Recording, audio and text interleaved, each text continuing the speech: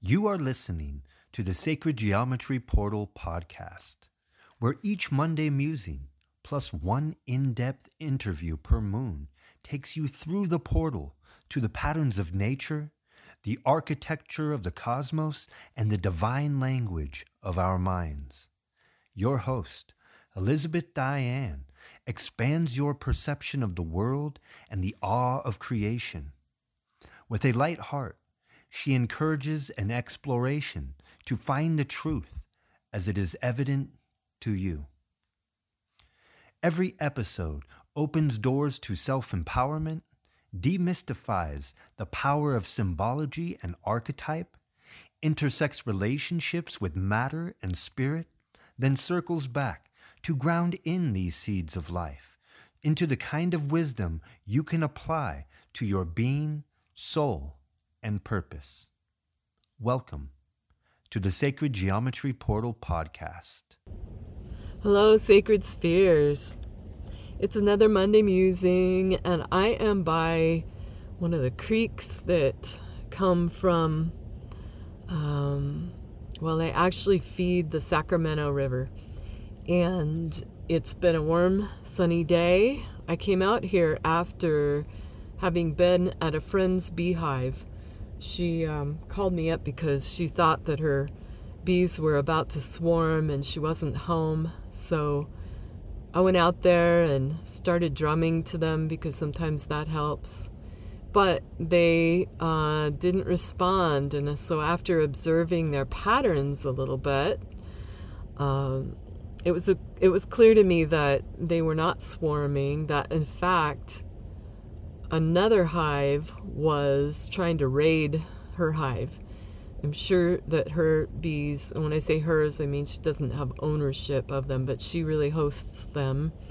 And those bees had a great store of honey, and spring here around the mountain has really just started to come into bloom. There's not much nectar or pollen flow right now.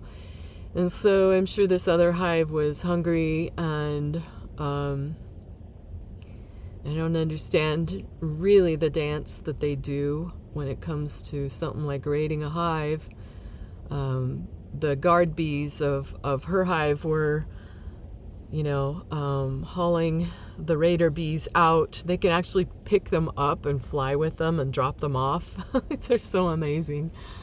Anyway, I didn't know what I could do. I realized I couldn't do anything except sit in my heart, and I just connected with them and let them teach me. And after sitting there for a while, I started singing to them.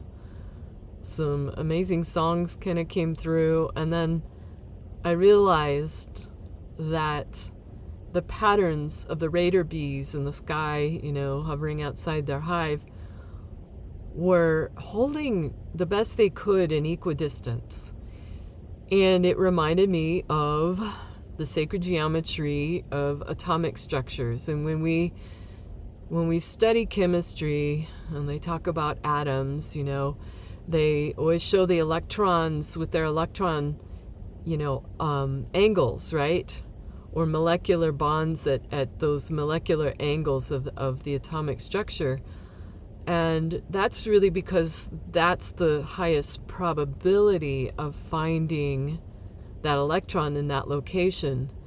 But these bees hovering around would sometimes hold these patterns kind of triangulated from each other. And, they would shift around, of course. But they were really demonstrating to me these underlying patterns of creation. So as sacred geometry shows us so much about the underlying patterns of creation and nature, I was reflecting on that and how the bees for millennia, like from the earliest writings in ancient cultures, like the ancient Vedic writings, and in Mesopotamia, and in Minoan culture on the island of Crete, and in Egypt, and I'm sure there's other places around the world too, where they revered the bee as almost like closest to God or source creator, and really like a bridge between this world and the heavens. And they've been used as dream allies in like shamanic dream work, and they've been given the symbol of the lemniscate, which is the infinity symbol, which can be drawn with a compass and a straight edge. And sometimes I feel like if it's a really orderly pattern of nature that can be drawn with a compass and a straight edge, that to me is like at the heart of sacred geometry. And this infinity symbol is also the pattern they make when they come back and do the waggle dance, to show the other bees in the hive where the nectar flow is, where the best flower and pollen sources are. And that amazes me. I guess maybe that's why we've adopted that symbol as infinity.